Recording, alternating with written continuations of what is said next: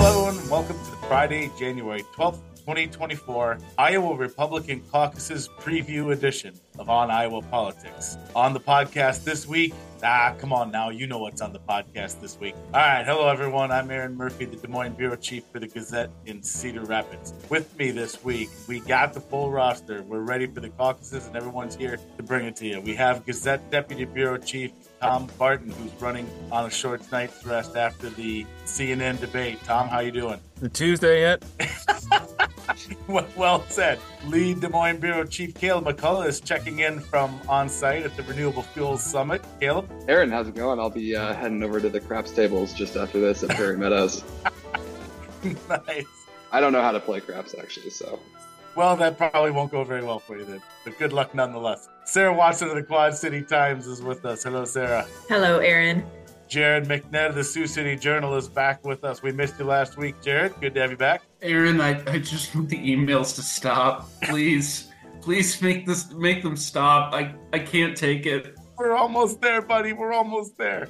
And finally, we have Gazette columnist Todd Dorman here. Hello, Todd. Hello. I'm out by the DeSantis dumpster fire, looking for some warmth, toasting a couple marshmallows.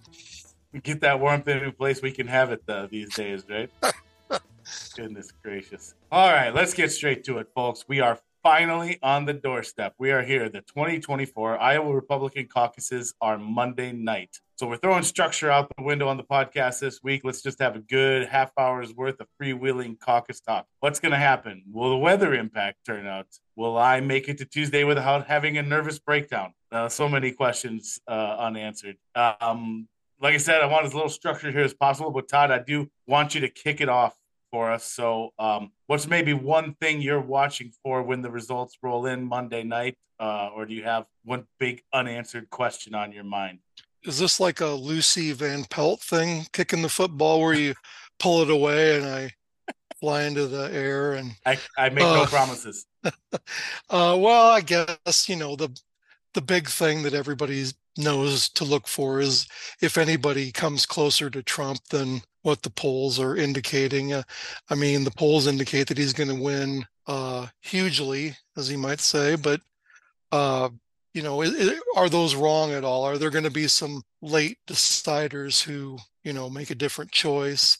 Will Ron DeSantis, all of his Iowa campaigning, will that end up paying off in the end, or will he do, have an embarrassingly low finish, which is also embarrassing for the top Iowa Republicans, including the governor that stuck their neck out endorsing him. So I'll be interested to see if you don't see Kim Reynolds giving a lot of national interviews Monday night, you'll know something's gone wrong.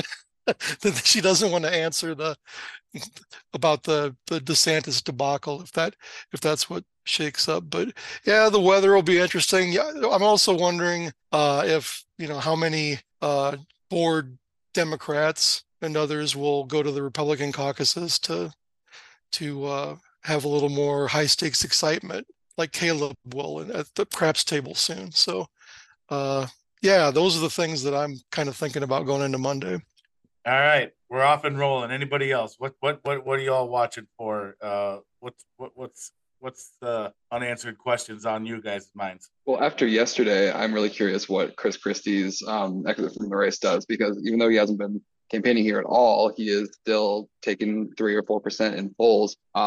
If all of those, or even most of those people end up going to Nikki Haley, which seems like the natural kind of second choice for those people as like the most anti-Trump and anti-Trumpist Republicans in the party, that could be enough to close the gap. I mean, there isn't barely even a gap between Haley and DeSantis right now. Polling is between 2 or 3 points. Some of them they're tied. So that could be really interesting to see if that ticks her over the edge to get second place, and that would be very bad for DeSantis and a good bump for her going into New Hampshire. Does anyone know if there's going to be a last Iowa poll before Monday? So I will say they are the registered folks, the Iowa poll folks are notoriously tight-lipped about that. They don't advertise until like right before. But historically, there has been one close to the caucuses.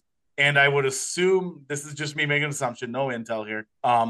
I would assume, given their partnership with NBC News, gives them a little more resources behind that, and that I would think that they would want to have one more poll right before the caucuses. So my gut tells me there will be one this weekend, but that is literally just my educated guess. I don't have any insight there. But will it get spiked like what happened in 2020 just before the caucuses?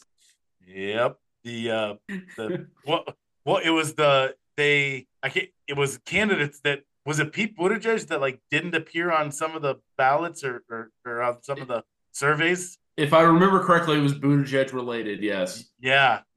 Oh man, that was wild. Something I've been thinking about as it relates to weather, there's been coverage of Trump having really strong support with first-time caucus goers. And if the weather is the worst case scenario statewide, if you're someone who's thinking about caucusing for the first time this cycle, that's not insignificant. That's a big reason to not want to get out and even bother with going and caucusing. Yeah. I think. Sorry, go ahead, Tom. No, I was just going to say, Jared kind of stole my thing as well. The big question on caucus night is going to be what turnout is going to be like when you're looking at, what are they saying? Like 30 below wind chill, minus 16 here. Okay. But so, with the wind gusts and the wind chill, it is going to be bitterly, bitterly cold. And so, that's going to keep a lot of people at home. If you're the Trump campaign focusing on turning out first-time caucus goers, people who don't traditionally participate in the Republican caucuses, how strong is their commitment going to be to want to come out to caucus for Trump with conditions like that. Trump and his campaign have built a more robust ground game and organizational effort in Iowa. They've done a lot to recruit precinct captains and caucus captains and working to turn people out. But yeah, when you're reaching out again to those people who haven't been politically active and plugged into Iowa Republican politics, are they gonna have that initiative to go out, and does that benefit Ron DeSantis and Nikki Haley's campaigns, or are they gonna see the same type of effect, and is that just gonna kind of spread itself out, cancel each other out, right? When Trump, right now, according to the polling, has such a commanding lead. The other thing that I'm going to be interested in looking closely at is which way do independents break? Nikki Haley and her campaign and her surrogates, have been talking about, and they mentioned this last night in the spin room after the debate, saying that that they're hearing a lot of independents and even Democrats who are thinking about changing their voter registration on Monday to caucus for Haley. It'll be interesting to see if that actually plays out, and if that is able to, kind of catapult her past DeSantis. And put her in second place. We've said over and over again, the Iowa caucuses, it's an expectations game, right? It's about outperforming expectations. And so, as we've said over and over, will DeSantis be able to, outperform the polling? Does Haley's momentum, is that real? Does that continue? Does she kind of get that bump and have a wider path going forward, going into New Hampshire, going into South Carolina? And again, depending on what happens on caucus night, is what happens to the DeSantis campaign? Is he done? He'll probably continue on to New Hampshire, but is the shelf life of his campaign, how long is that going to be? Yeah, Tom, for that reason, I'm definitely curious to see how well Haley does, because actually, I think even more than Trump, she's the one that would benefit most from a really strong finish here because of how well positioned she is in New Hampshire. And we've talked before, like DeSantis really, really needs to probably win if he wants to like keep this going. Yeah, I also that's go ahead, Sarah. Oh, I was just going to say, going back to the weather, I think it'll really depend on how strongly people feel about their candidate, if they're going to come out. If they, some people are just really, really for Trump. Some people are really, really for Vivek Ramaswamy. And some, and maybe some people are really for Ron DeSantis or Nikki Haley, but I think it'll really depend on people's enthusiasm for the candidate, in addition to knowing the ropes and like wanting to be in a new situation as well. I've heard this said more in the last couple of weeks, and granted, it has been the instances I'm remembering are his opponents, DeSantis' opponents.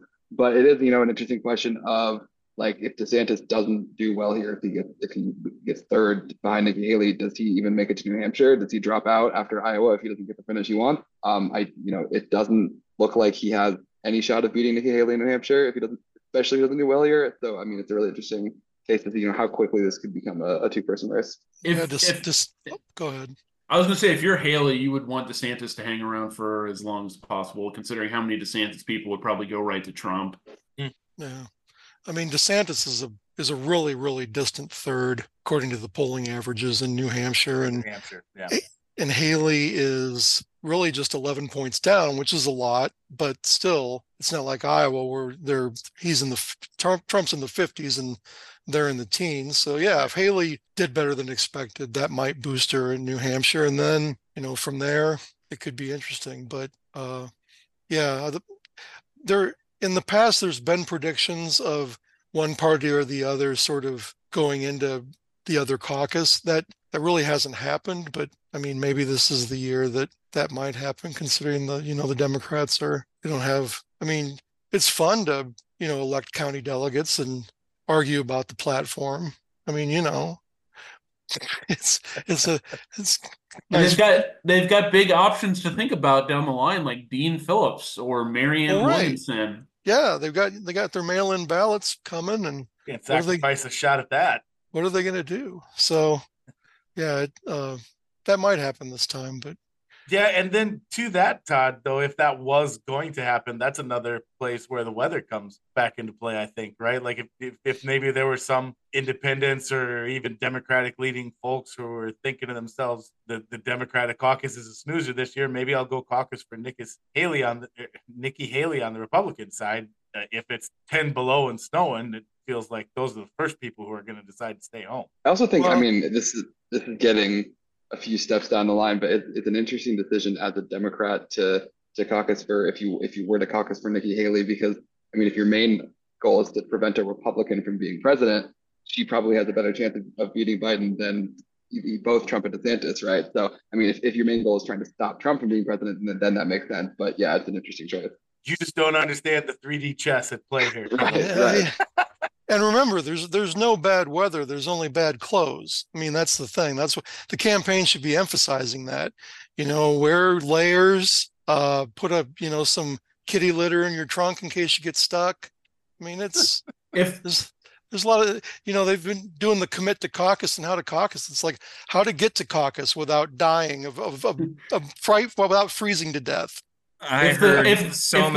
Sorry, I was just going to say, in the spin room last night after the debate, I heard so many references from DeSantis supporters to Frozen and saying that the cold never bothered me, or I've never actually seen Frozen, but it was something along those lines. Yeah, that's right. That's the line. The cold never bothered me anyway. Yeah, cold never bothered me anyway. I heard that so many times last night. Yeah, this could be a big boost for Elsa's campaign. I think she's, she was way behind, and now, I think this may give her new life. If the person ahead of you in line freezes to death and drops their ballot form, pick it up and move forward.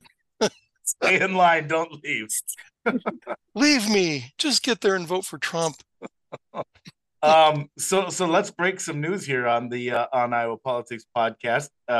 Speaking of polls, this isn't the Iowa poll, but the Iowa State University Civics poll, which has been running monthly since when was the first one? Like September October, somewhere around there. Anyways, they just checked in with their last one, and it's nothing shocking and no big movement once again.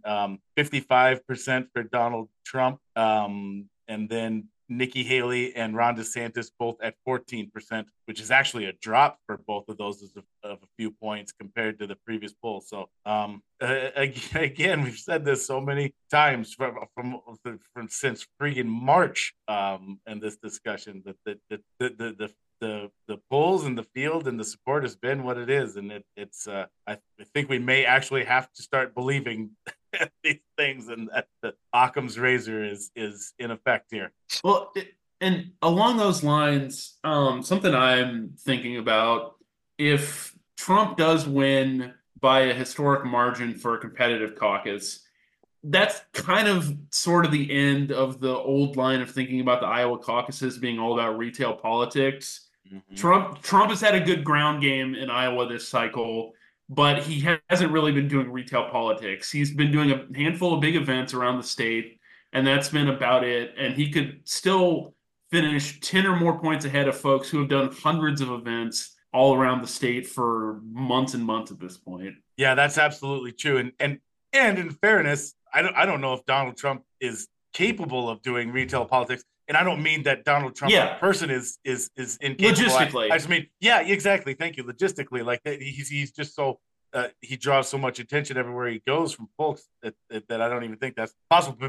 But the point stands, Jared, and that's something that Tom and I sort of explored a little bit in the story we wrote for last weekend's paper about the evolution of the caucuses, and it's not about sitting in a living room and talking with your neighbors anymore. It's about getting out to these big town halls and rallies, and yeah, Trump has blown that completely out of the water. Yeah, but to that point, and we addressed this, or I addressed this in our reporting and the article from last Sunday that Erin talked about.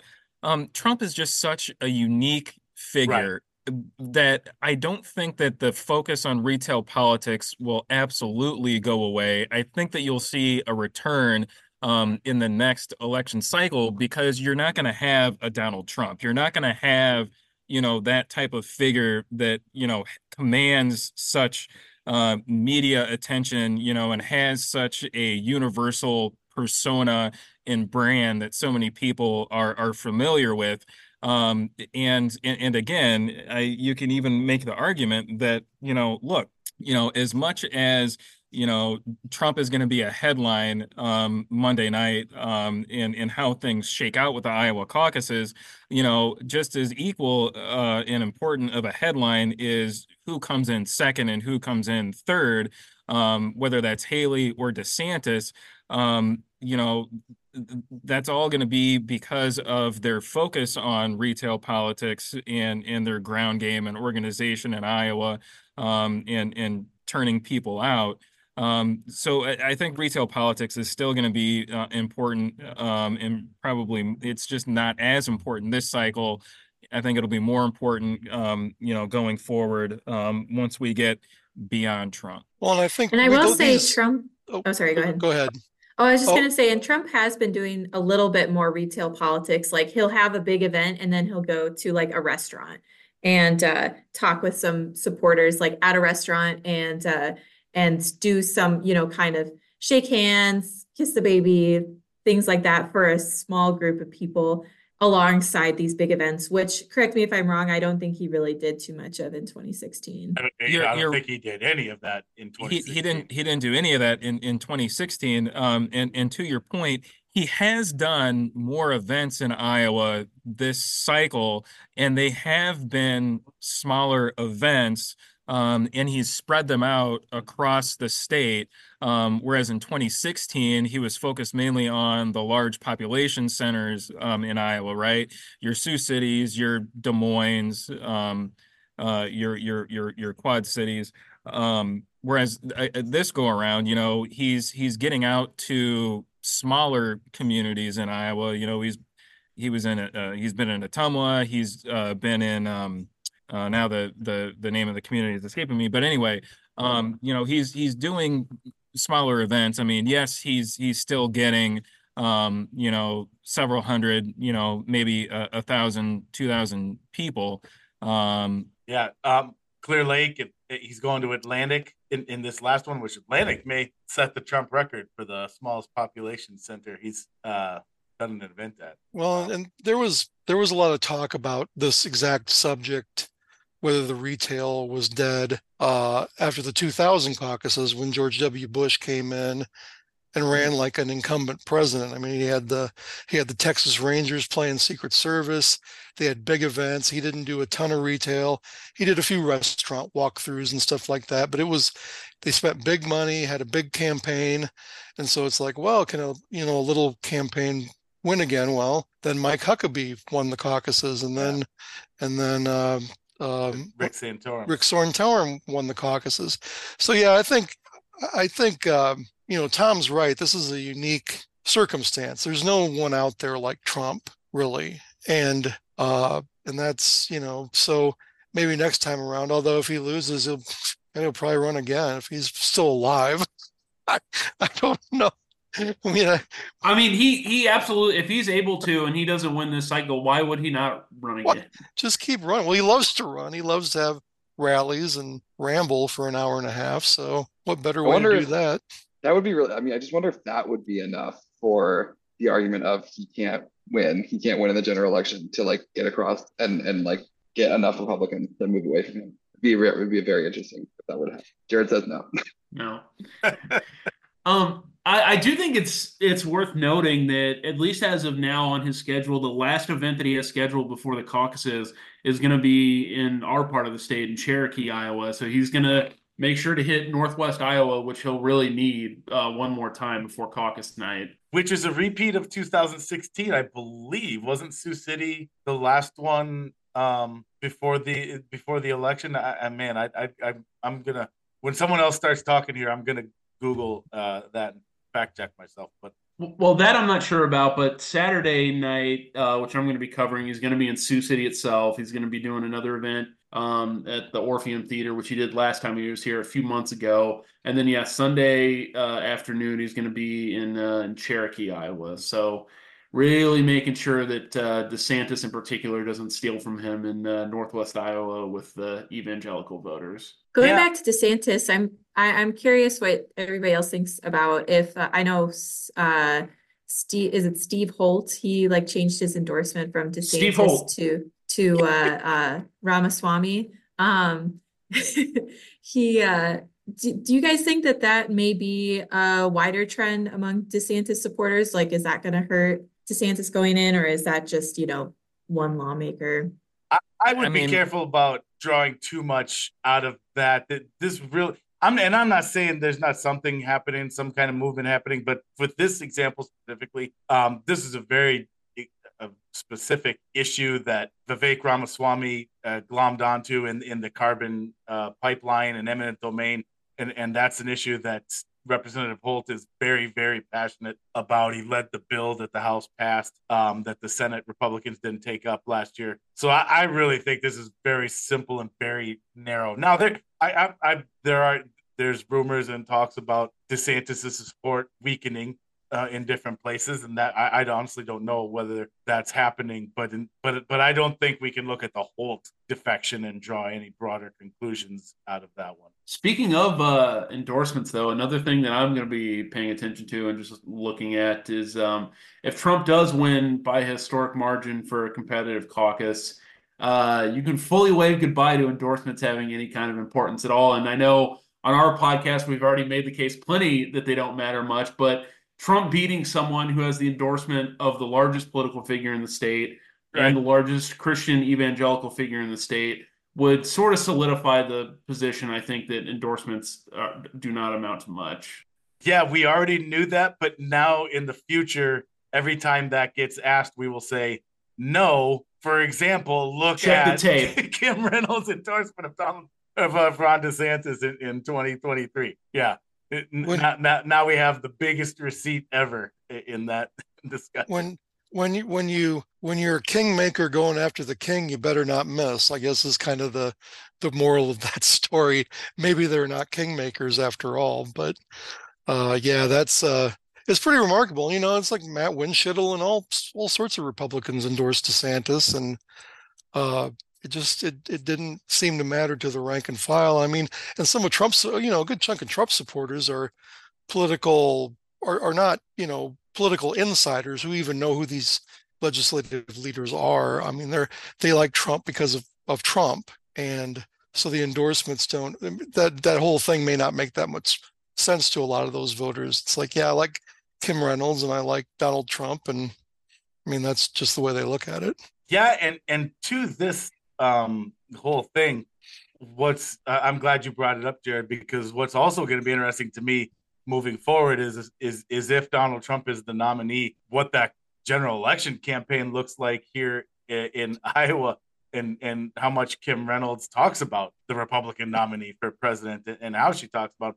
Now, Iowa's not going to be a competitive state, so she's off the hook in that sense. Also, I mean, there have been people that have had worse beefs with President Trump and still ended up supporting him in one form or fashion after the fact. That's true too. Yeah, it'll be if he wins big, his victory speech will be probably fairly interesting as far as what he might say about the folks who didn't stay loyal to him, which we all know how he hates that.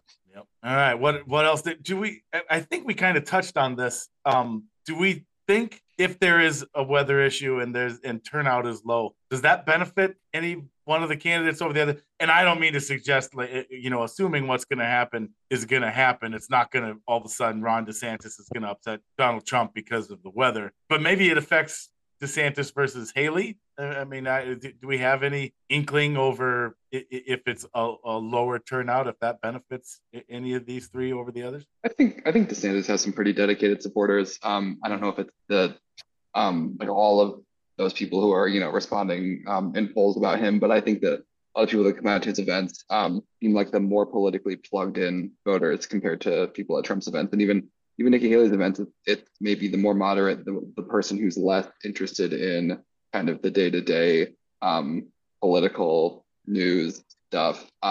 So in that regard, that could help DeSantis a bit. But also, obviously, Trump supporters are very enthusiastic and very energetic. It's just, do they have the plan to caucus, know where to go, and are going to commit to doing it? So yeah, I'm not sure if that's going to be a noticeable effect, but it's an interesting thought. Co-sign. Yeah, I mean, I've definitely gotten the same too from covering the different events. At the Trump events, it's a little less specific in terms of policy things they like and more just Trump overall, versus it like a DeSantis or Haley event. People, at least the ones that I've talked to, all anecdotal, of course, are at the ready with things, specific kinds of things to point to. I had somebody ask me last night, I covered a Ben Carson event, and somebody asked me, so do you think Vivek Ramaswamy is going to get a bump because all of his supporters are young people that are going to brace the cold, like be okay with the cold? I was like, I have no idea. I don't know. I think it really matters more how committed they are to the candidate, and if they're going to get out. Also, I don't know, young people may have less reliable transportation or cars.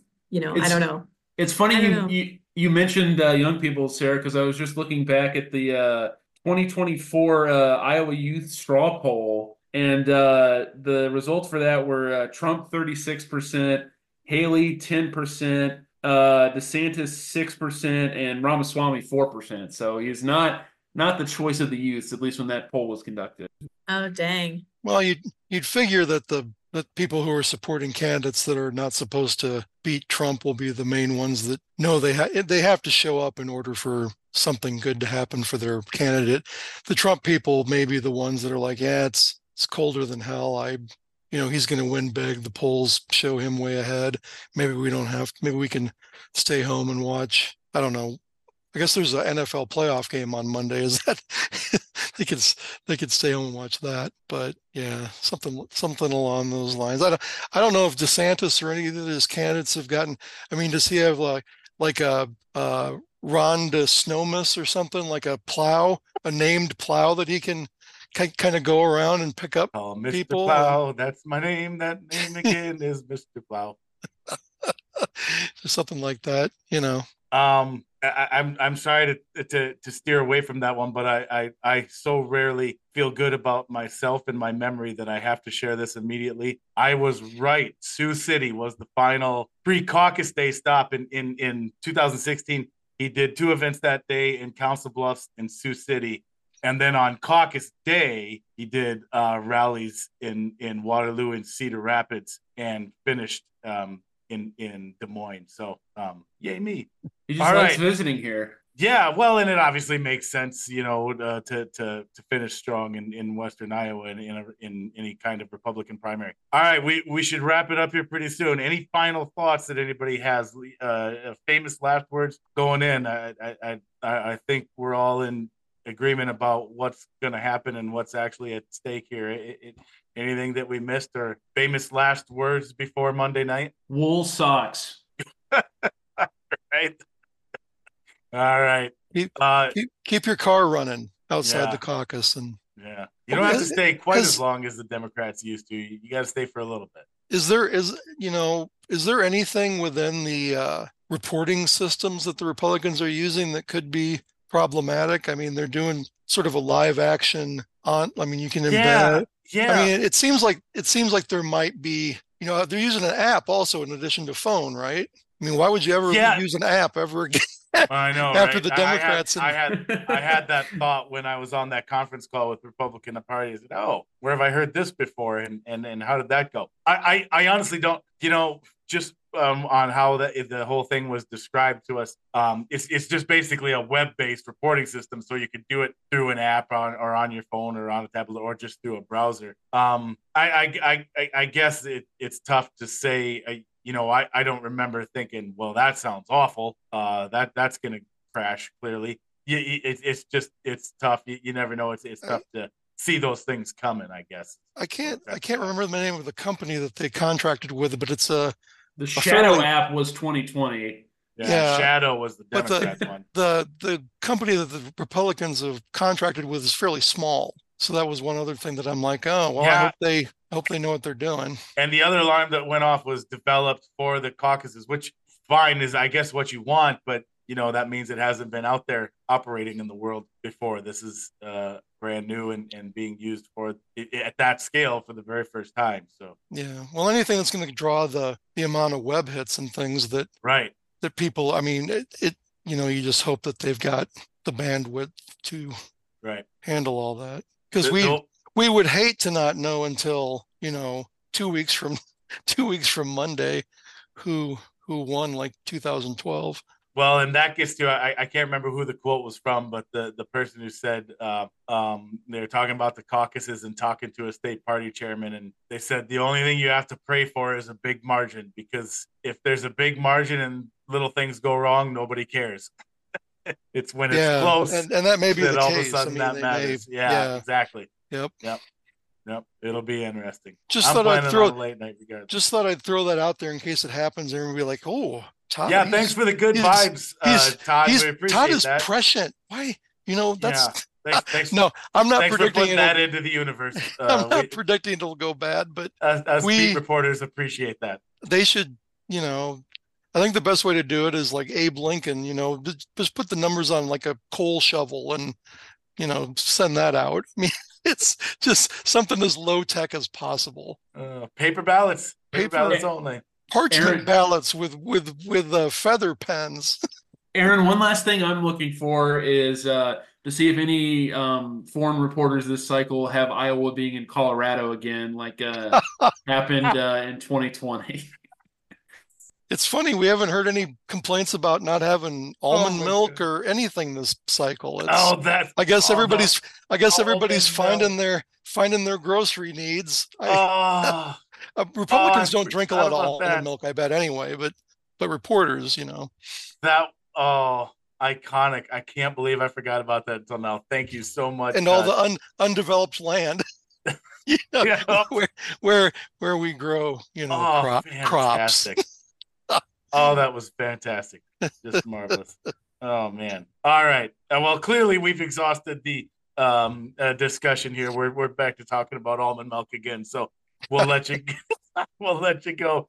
It's going to be interesting, folks. Stay with us. Watch all our coverage in the days leading up to and obviously on caucus night. And if you missed it, we got a great caucus guide put together, especially if you're a newbie to this. I don't know why you're listening to us if you're a newbie, but God bless you and welcome. And we have a very handy caucus guide that published in last weekend's papers as well. So find that online and come back here next week. And we're going to have a lot to talk about again, obviously. That'll do it, though, for this edition of On Iowa Politics. If you're not already, please subscribe to us wherever you find your podcast.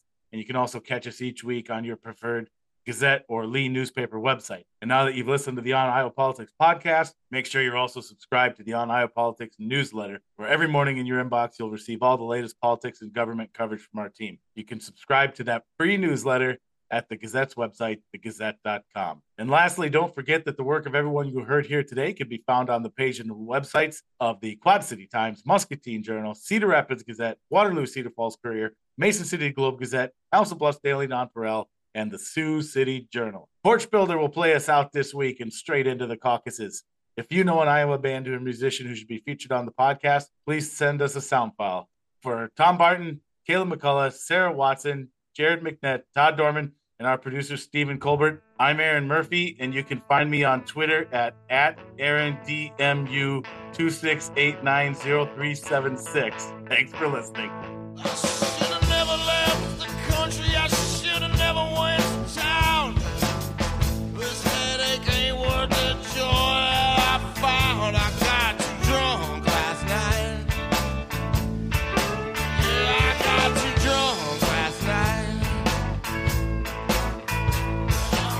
Stayed at home, I'd have been all right. I got too drunk last night. I threw my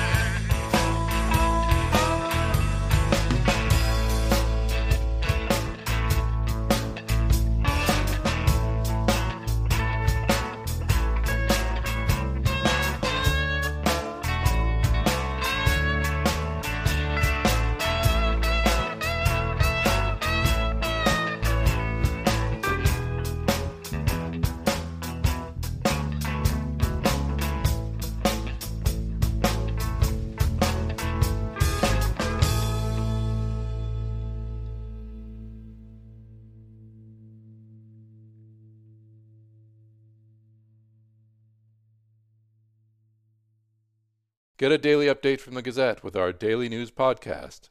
Add it to your podcast player or your Alexa-friendly device to get a bite-sized local news update each day. Check it out at thegazette.com/podcasts.